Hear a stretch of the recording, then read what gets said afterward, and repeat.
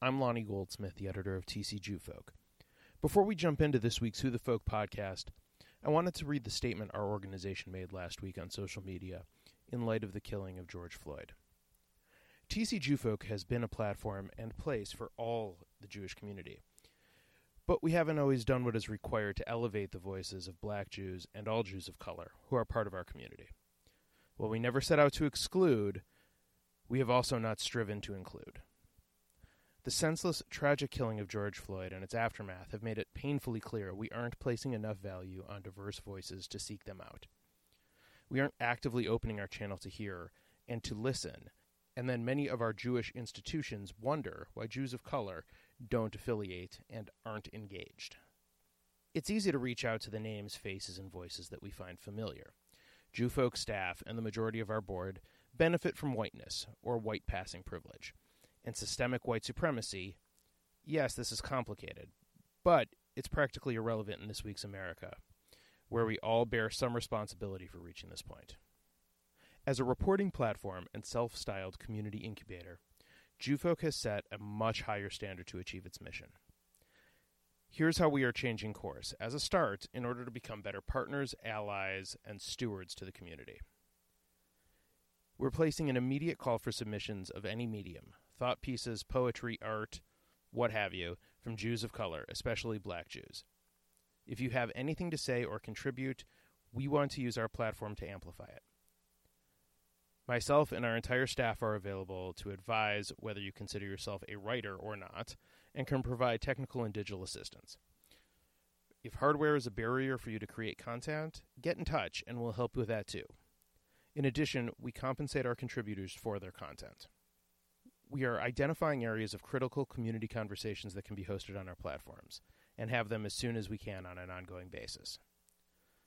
We'll utilize our existing platforms to bring voices and experience of Jews of color to those in our community who might not encounter such voices in their daily routines.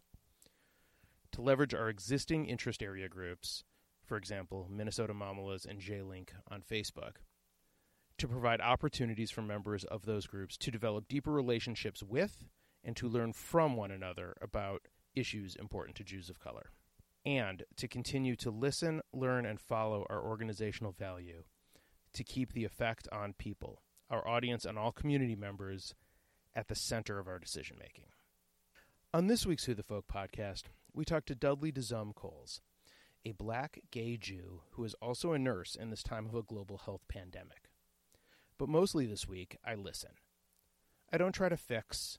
I don't ask, what can I do? I listen and try to learn from someone who is going through things I cannot begin to understand. This episode is not tokenism.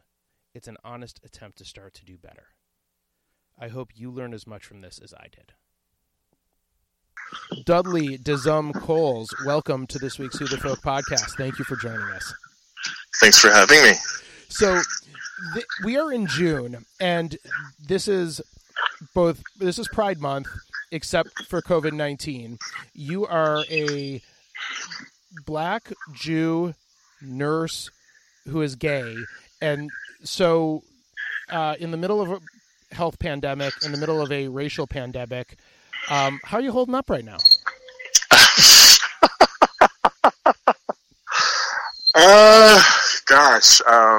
That's a loaded question. Isn't it though? I'm sorry. I was trying to get you to laugh early. So. Oh, I know. It's a loaded question, and there's a lot of things going on that are just coming at me. As if COVID wasn't enough. I could recall a time when I was trying to deal with that, even as a nurse, even with the whole stay-at-home orders, my husband being laid off from his job and not really certain about the future with his job. So that's a stress in itself. And then being concerned about my safety, our health, and, if we were to contract the darn thing and what would happen, what the outcome would be. And then at work, just the constant anxiety of what's to come. Because as a nurse, we're always just always on the ready. I'm always anticipating of what's to come next, even if it doesn't arrive. It's just constant being prepared. The surge was like the big thing, and we're just, oh my God, and seeing images from various cities, New York City, Louisiana, all those where they've gotten hit hard. We're like, oh my God, it's going to be yes, it's going to be yes, it's going to be yes. And thankfully, counting my blessings that we haven't come to that point, and being grateful for the exceptional leadership of Governor Walz and his handling of this, been helpful. It's been saving grace. Some people may not see it that way, but I have, professionally. And then, boom. Yeah. George Floyd happened. But even before that, as news starts trickling in, there's the relaxing of the stay-at-home orders, not only locally, statewide, countrywide, everyone having their varying degrees of relaxations of the orders. Then you start hearing, the incident that happened in Brunswick, Georgia. Yep. Ahmaud Arbery. Yes, that happened, and the fact that it took, I believe it was two months before the individuals, the white men, were charged. I heard that, I'm like, well, and people wonder why there's a distrust, not for police, but authority or government, for that matter. A system that was supposed to look out for the people and be for the people was actually taken advantage of and used for other purposes that were essentially unethical and wrong. And again, it's 2020 to think that that's happening, and it happened. And then the incident that happened in Central Park, New York, that came up. Someone, I recall conversations with some of my white friends, and the old saying, like, oh, you can't use the race card. Like, even if I say something racial jokingly, like, oh, you can't do that, that's not fair. And behold, what does, I forget her name. Oh God, I don't want to call her Karen. No. No, but basically Amy Cooper. Amy Cooper basically used the race card. Oh yeah. And then, like, you wonder, again, it basically self-prophesied my internal feelings, and the feelings that I probably share with a lot of people of color, Black folks, in that you never know when it's going to happen. Doesn't matter the amount of education you have, your zip code, the car, how well you speak, your surroundings, that it just takes. I mean, the guy was just birding. It was just birding. I mean, to put it plainly, that's the most whitest thing that you could almost ever do. And he gets called out for it, and someone basically felt threatened because they were called out. Like, how dare you? Like, as if you didn't know your place. You don't call me out. You're supposed to be called out, not me. And so for that, I'm going to call the police and report you and say that there's an African-American man threatening me. Wow. And know in my mind that I've played those ideas in my head many a times, where, I'm very cautious about, I'm just going to be frank here, I'm very cautious about walking behind a white woman at work. Like in the parking garage or anywhere for that matter. Not to say I'm going to do anything, but just what happened with that incident that happened in Central Park could easily have happened to me. I'm very conscientious about how I appear. Like, impressions is everything. Perception is everything. So it's like, am I wearing something that kind of enhance my look as being non-threatening? I wear my scrubs. I make sure my name badge is seen. And not only my name badge is seen, that you see my title, RN, okay, he's a upstanding professional individual. I'm careful about what kind of car I drive. Just whatever, just so that I look comfortable enough to you, so that when I enter your space or whatever, that you don't find me as threatening and whatnot. And it's constant stress. And then George Floyd happens. I think the image, it was so visceral. I mean, 5-7 minutes of just watching that cop with his knee on his neck, and then put the volume on, and you hear him just pleading for his life. Ugh. It was just gut-wrenching. And then at the same time, in the same breath, seeing pictures of him, and I see it.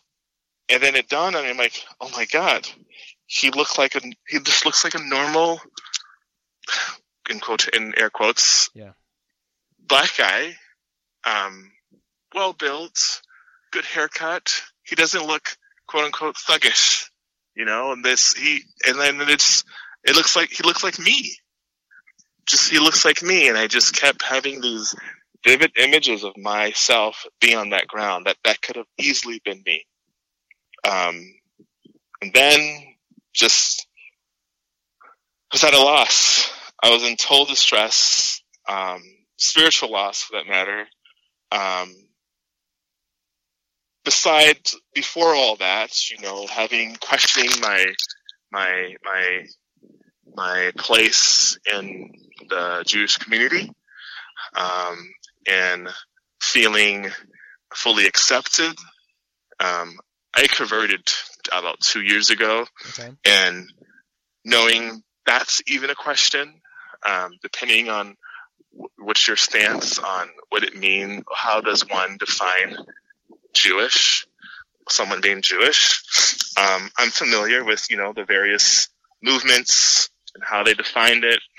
I've gone to Israel through HMI, and knowing the political struggle that's occurring there for having a space for non-Orthodox Jews.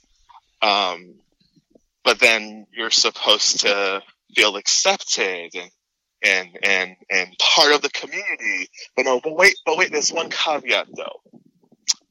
How are you Jewish? Oh, your mother, was she conservative or Orthodox? That's another topic. That's a whole other thing. But I think you're right. I think that's a whole other. But on top of that, me being black is like, so am I accepted? And just questioning. And then, just being in Minneapolis, I'm not part of a legacy. There's nothing, that connects me culturally speaking. And then when I enter these spaces, again, the same script that I always use, even when I'm at work or wherever I am, when I'm entering white spaces, to make sure I'm being presentable, make sure I don't appear to be non-threatening and whatnot. But then I get in, I do my thing, service starts. Still in the back of my mind, I don't let my guard down. I can't be naive, and just to know that it just takes one person, just one bigoted white person, just to say or do something to just ruin me, and I can't do anything about it.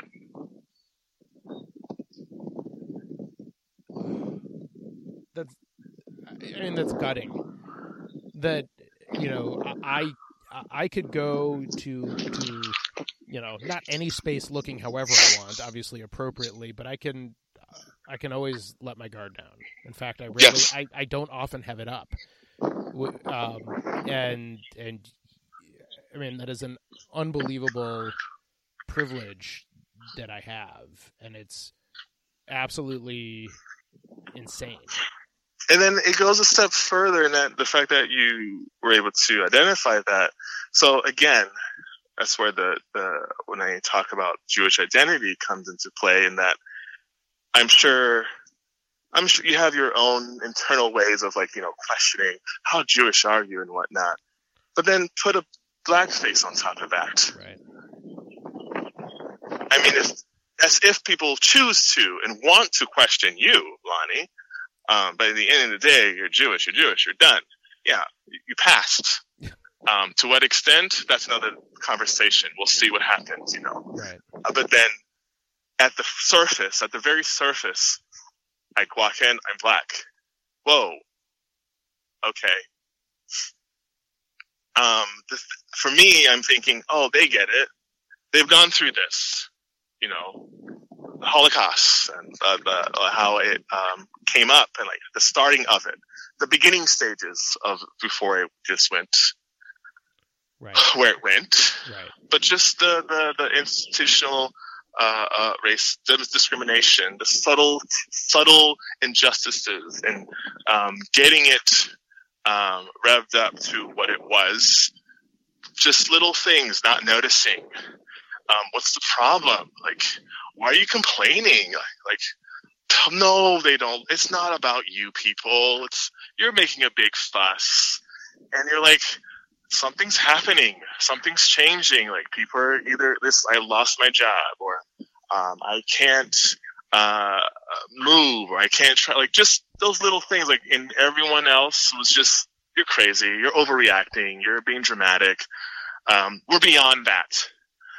Where this is well, for us now. This is the 21st century. Racism is gone. Like, we're post-racial. Like, God, come on, we had Obama, our first black president. Right. And then me as a black person, I'm like, yep, I'm highly aware of all those achievements, all those boxes that have been checked and everything. But at the same time, I still can't move through spaces as freely. I still have to worry. I live in a pretty good neighborhood. There's not many black folks around me. I walk my dog like I am right now. It's broad daylight. Even before the current climate, it's in the back of my mind knowing that, again, it just takes one person just to be suspicious or question. But then I have to step back from it. I'm like, that's like overreacting. Maybe they're just questioning just to question. But everything has to be done like half-heartedly. It's like I always have to wonder, what is their intent? I can't just be and just go with the flow all the time. It's like, you got to be on guard, because the minute, boom, Central Park could happen. Right. Brunswick could happen. What happens to George Floyd could happen. What happened to Fidel Castro can happen. It's just me just going about, and there were people just going about their business. They're here. They're American. They're part of their community. I'm just doing my thing just like anybody else. Red, yellow, green, whatever. And then one idiot, just because of the extra melanin on me, makes me a target. So you mentioned questioning your place in the Jewish community. Do you think that that's because you're black or because you're a convert? Or is it something external that you have seen or you've heard whispers, or either in synagogue or somewhere else that have made you question that? In the beginning, I guess it's a little bit of both. It kind of goes hand in hand. I wouldn't necessarily do the convert part, because I know many converts who are white, and it's just seamless. Sure. They're in. It's like no effort required, at least that I know of. Of course, I'm not sitting down and asking, but just what I can see and tell, it's easier if you're white and a convert, so to speak. Mm-hmm. Or even, I know people who are not even converts, but they're enveloped into the community. And they like, oh, you're Jewish enough. That works. But for some reason, the external, me being black, makes it a little even more, like, I can get the sense that some people just don't know how to take me. It's like, as if we're not the same, obviously, visually. So it's like, what do I have in common with him? Like, I don't know how to work with this. Right. It feels uncomfortable. Like, you can be gay, but if you're white, all right, at least we got that, If you're transgender, but if you're white, okay, I can work with that. On and on and on. I don't know if that answered your question or not. No, I think it did. And I do think sort of hear the anguish a little bit in the, sort of the, and it's so disheartening to hear you say something like, the idea of not knowing how to work with this, and obviously, like, you and I aren't going to solve 400 years of systemic racism in a half hour conversation. And mind you, I'm a first generation American. My parents immigrated from Haiti. So you could say my history starts when my parents immigrated here and when I was born. So when it comes to, like, say, black issues or the African American plight and whatnot, I can say I have no connection. It's not what I was raised with. We don't talk about, I have no slavery. Mm-hmm. Like, I don't connect to that. So that's another challenge in itself, to know I'm being lumped in with, another community that I'm still trying to find acceptance through at times. But again, that's another story. But my point is that, yes, I'm familiar with, the 400 years of oppression and whatnot among the African American community. But then here I am. I just add another problem. Like, okay, still, how do we work with you? It's just different. It is, and it's another layer of othering. Yes. You're black, but you're not African American. You're Haitian American, and so you don't know. That means you don't know our struggle. Speak again. Let's pretend I'm not a white Jew here. You know what I'm trying to say, gotcha. Though, right? Yeah, I do. It's the you're gay. You're black. You have all of these. You're the intersection of so many different. And then I convert to Judaism? What was I thinking? Why? To become I'm already a marginalized person within a marginalized group? Oh, sadly. I mean, just it's a whole other level of marginalization. You're like a quadruple minority at this point, right? Right. And then at the same time, I sincerely, people are sincere. I sense their sincerity and wine to those who put in the effort. Like, they want to get to know me. They want to know who I am. But it's like, for a lot of people, I'm like their first, so to speak. It's like, and I'm aware of that. I'm very sensitive to that. So for me, it's like, okay, here's an opportunity. I can either fuck these people. Oh, sorry. That's okay. No, we're cool. We'll leave that in. Fuck these white people. Like, I'm not going to waste my time with them. I'm going to just do me. I just know how to be careful. Just stay on my side of the track, do my thing, yada, yada, yada. Racism is here and it's staying. It's not going anywhere. Whatever. So the day I die. Or try to be a part of the solution and try to find ways, not only combat my internal struggles of identity and whatnot, and knowing that someone might look down at me and cause some ill will upon me, or what have you, or those internal anguishes at the same time. But I gotta rise above. I gotta still show up, because I know if I can't get through 10 white folks, if I get to 1, it's a start. Right.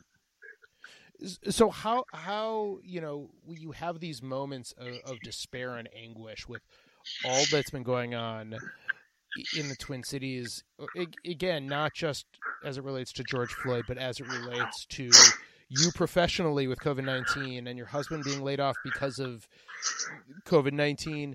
How do you rise above? Where do you find the strength from? Because, like I said, I can hear that there is so much going on for you and with you that I'd have to imagine that there are times where you just want to curl up in a dark room and say, the hell with it. Yeah. I'll be back in a week. Yeah. And, even with COVID, oh my God, I don't know how many times I have to hear, racial disparities within those who contracted the virus. And, African Americans are more likely to contract it and die. So you could imagine, here I am, I'm in a room and I'm the only black person. So as statistic puts it, I could just walk out and that's what it would look like. That's how easy it is for me to just be taken by this COVID thing. But at the same time, I still got to show up to work. I still have to provide the care. I'm still following through in what I was commissioned to do as a registered nurse. Still do my part. At the same time, having these things in the back of my mind. And when you ask, like, what gives me strength, I would have to say my husband, very supportive of me, for each other, his family, just being loving and accepting of me. And then, believe it or not, my faith within Judaism. I know that however you want to define Jews or whatever, I know that there's not a lot of at least the circles I'm around talk of like spirituality and whatnot. I believe in a God and I believe in a higher power. I don't know if it has something to do with like Christian roots, but they kind of just overflowed, like kind of transferred over and kind of make things easier for me. But then there were new beliefs and values that I picked up from Judaism that's also helped me and strengthened me. It was through Judaism that I was able to return to my higher power. Whereas before I let that go, I was like nothing. Like I'm agnostic, but I'm not going to follow anything like any structure or anything like that. And then when Judaism came along, it changed that. It returned me back, I guess, to the fold, so to speak. There's a lot of through Judaism, I was allowed the space to question, to doubt, not only the one above, but also those around me, my leadership. To come from a school of thought of like whatever you hear from at the pulpit is word, and that's it. Yeah. And if you don't like it, get out. You're excommunicated. You're disfellowshipped. Then I come here. It's like it was like, oh wow, I don't have to agree with the rabbi. I don't have to agree with the authorities of so and so or whatever. It's okay. It's the Jewish thing to do. You don't just blindly take things. But at the end of the day, you're still Jewish. Right. Right. You don't get penalized for having your own opinions. No. But then, as long as those are your opinions, like, what's the intent? What is the motive?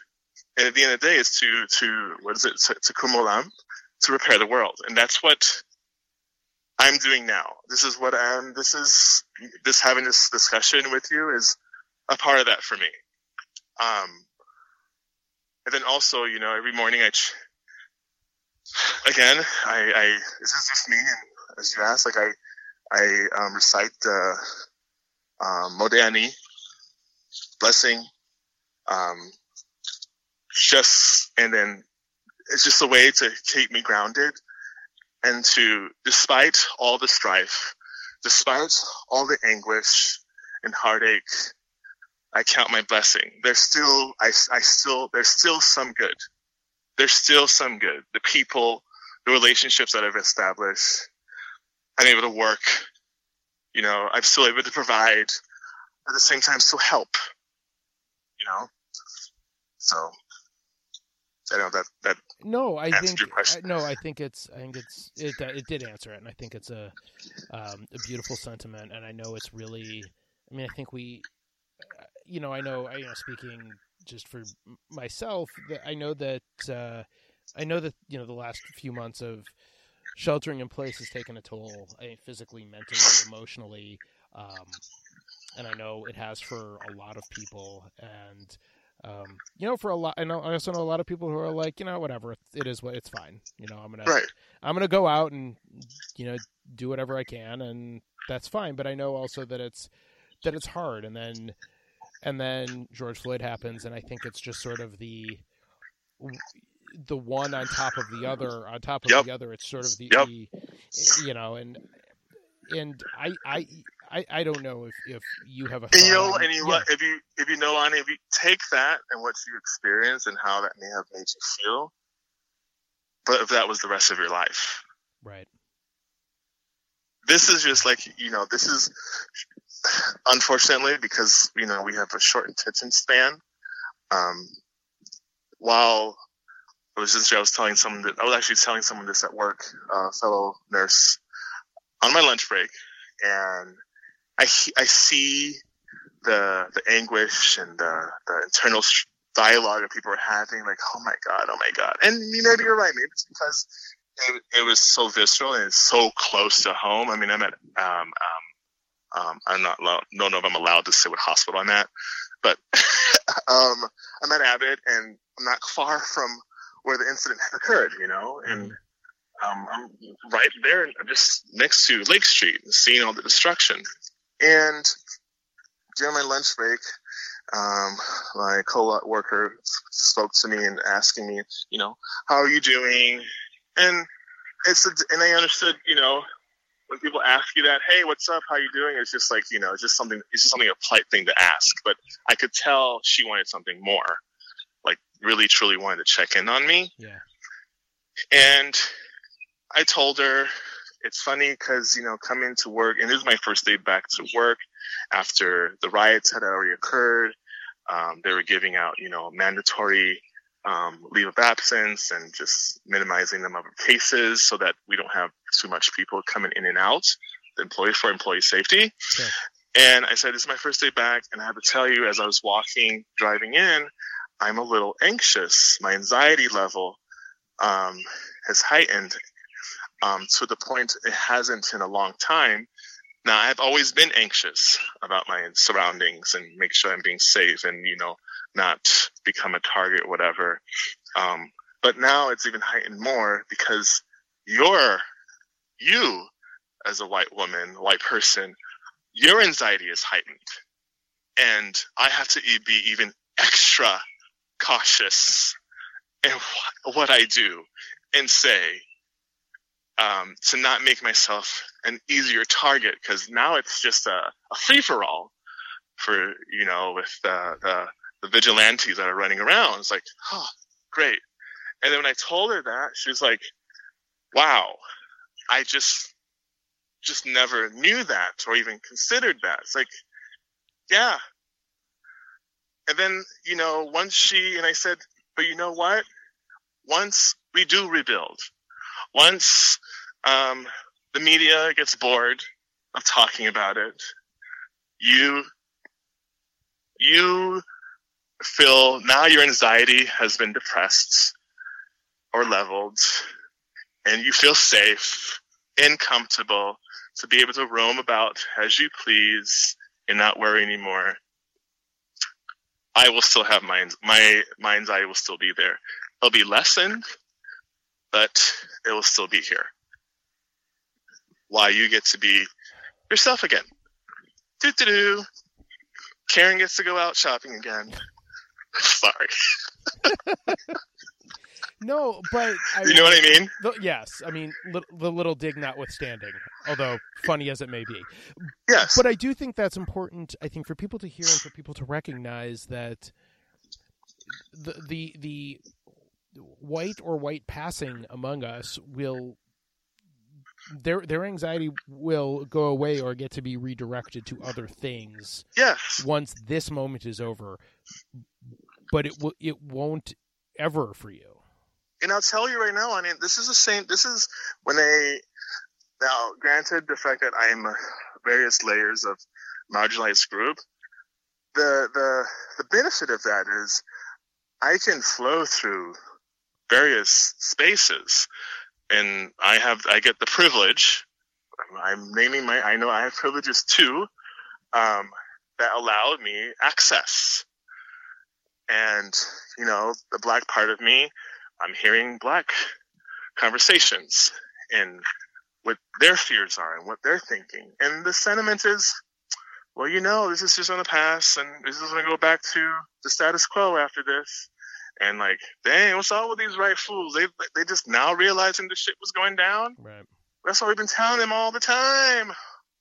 The kneeling, the peaceful protests. We were telling you. You knew it.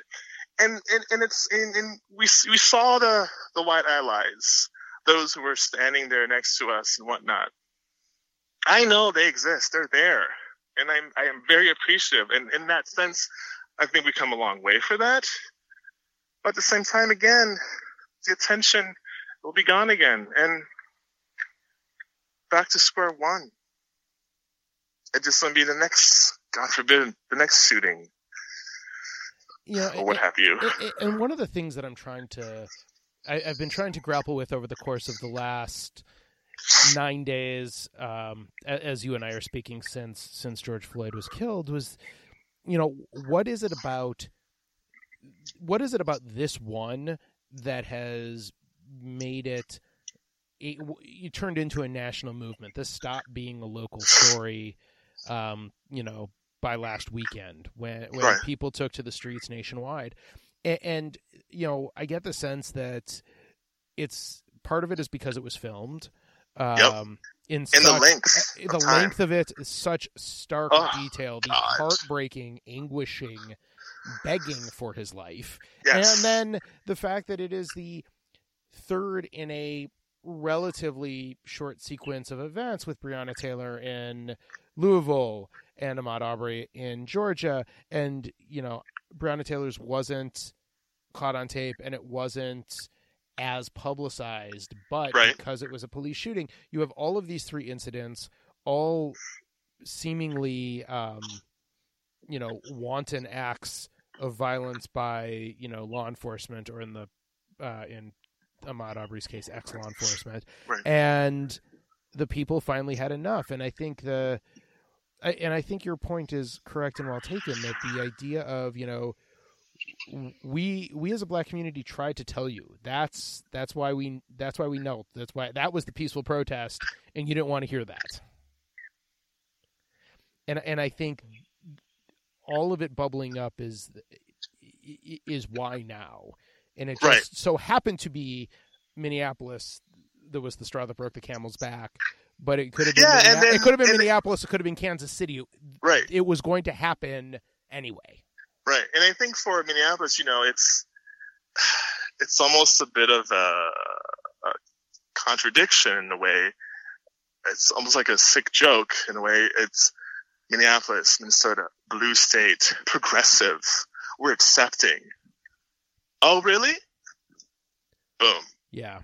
And I've had this conversation with friends and relatives out of state who are sort of question how this could happen. I'm like, oh, guys, you haven't been paying attention to Minnesota then.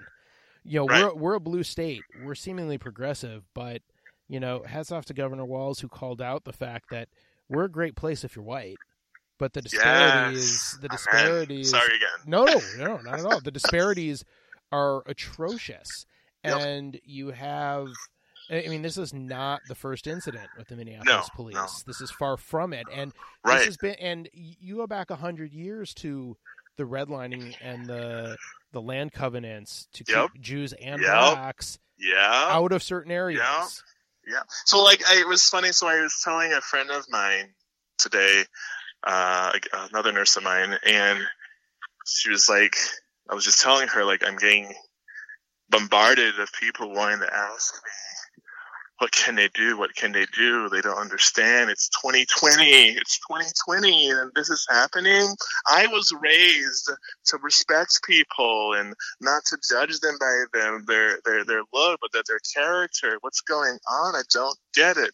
Obviously, you were never listening then. If it took this point for you to realize it, to truly have you sit down and dig deep and ask those questions. White supremacy, Jim Crow, we didn't make those. We as black people did not create those things. You did. Why? What was the intent? What were you afraid of? Why can I not be accepted? That's you that need to ask that, and you need to do that internal work. What is it? What do they mean by institutionalized racism or discrimination? Those things that you mentioned, the covenants. What was the intent of that? Why? Why even come up with that? Why keep them out? Why not include them? What is it that we're trying to protect? I can't answer that.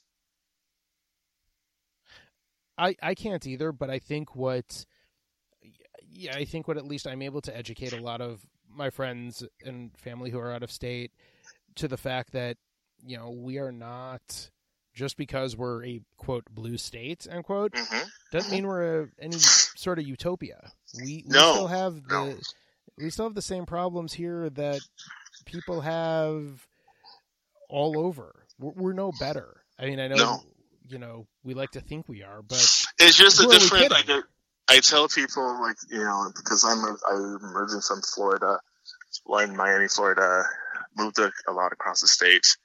So it's geographically rich. I'm from the South. Yeah. And I'll have conversation with some of my friends up here, and they're like, oh, at least you're not in the South, because, oh my God, when I drove through whatever it is in Kentucky or in South Carolina or Mississippi, oh my goodness, the racism is just so blatant. It's in your face. They're just so mean to each other. How did you deal with that? And I say, the difference about racism here versus down there, at least down there, I knew from the get-go, from the first interaction, if that person likes me or not. Even though we're going to keep being civil, either it be, at the grocery store, at a diner, still do our little thing, transactional, but we're going to be civil. But I know already if you like me or not. And that's okay. We don't have to be friends or anything. We're just going to keep it civil. You come up here, I have no clue. You have no idea. But then subtle things, you take note. It may take a year, 2 years for you to come to that realization. Oh, they really don't like me.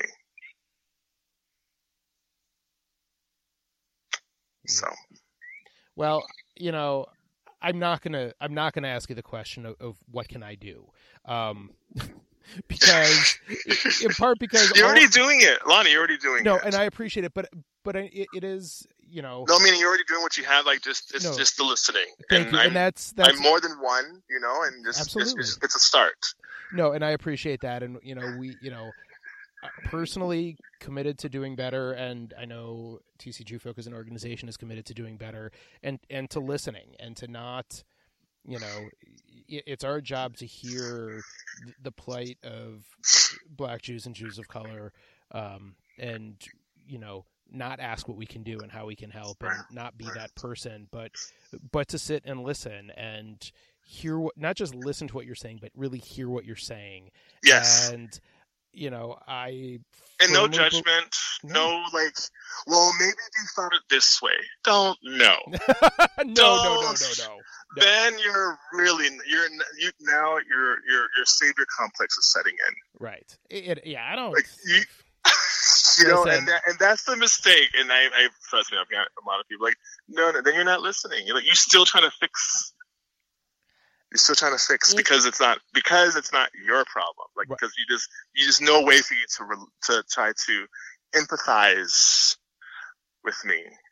So does it make any sense to you? Right. It's not my job to fix. My job is to fix what I can fix. I can't fix everything else, and I'm not going to try to, and I'm not going to tell. I mean, far be it for me to tell you how your issue should be fixed. That's God. I got my own issues to try and fix. Right. I can't try and fix other people's. Right. Like, that's just that's not going to work. That's not right. And that's not how. And I hope people listening to this recognize that that's not how we build bridges and how we sit in relationship and sit in allyship. That's not gonna do it. No. And I was telling another friend of mine, I was like, I was in the Jewish, I think it was my rabbi. I was like, you guys the Jewish people do a great job when during a time of mourning, the Shiva, like the community gets together, rallies together to go aid that individual, that family. You're good. You're good at making programs and checking all the boxes. You know, it's like really like when you talk about social like action, you act like you. I mean, it's seen. Like you make it known. But in this regard, it's a little different. Yeah. There's nothing tangible. Like it's not just. Oh, let's put him on the board, or let's show that we're inclusive, or we're going to add some titles behind his name, or something. It's more than that. It's more than that, and I think for me, it's more of the relationship building, and with that, hopefully, that relationship it causes you to learn and see. And at the same time, it's helping me too. Oh, good. And that's, I think that you make a great point, and I'll leave it at this. It's the idea of you don't want to be added to a board so people, to help an organization look like they're diverse. You want to be added to a board, A, if you want to be. I don't even know if you want to be.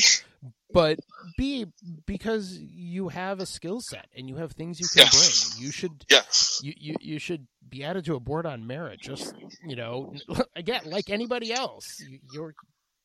Because you have skills that you bring to the table, and because you have a point of view that you bring to the table, not because you're black or because you're gay, but because you're a person who has a skill set and can do a thing and can do a job. And it's funny. It is because I'm black. It is because I'm gay, and that the board or whatever institution, organization, they have a yearning to want to understand that gay person, the gay issue or the black issue.